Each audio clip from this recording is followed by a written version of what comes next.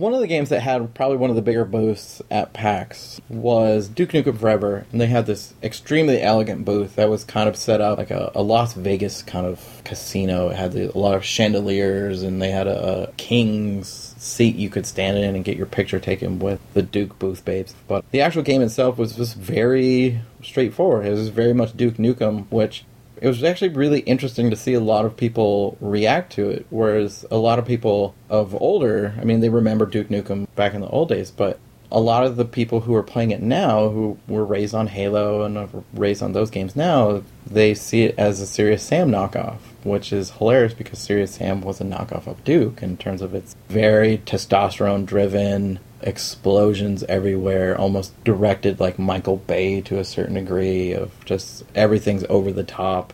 So it was funny watching these 20-somethings play the game and stuff, and they would just be like, man, Duke Nukem, it seems a lot like Serious Sam, or Serious Sam does it better. I heard that a couple times from people. And Duke it's very satirical in its kind of viewpoint in gaming now, with a lot of in-jokes about itself. It's very much in line with Team America. They have a part where you can drive in a Jeep and stuff, and I'm just waiting for it to, like, you bust through a wall and you just hear, like, America.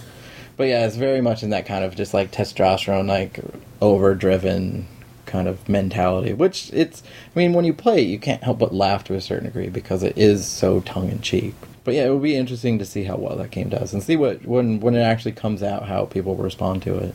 And not one for the kids. Not one for the kids at all. No, I would say in terms of crude level, it's probably about an 11. And was it out on display where people could see it this time? Because of the subject matter, you had to go in. Some of the things in Duke are really, really offensive.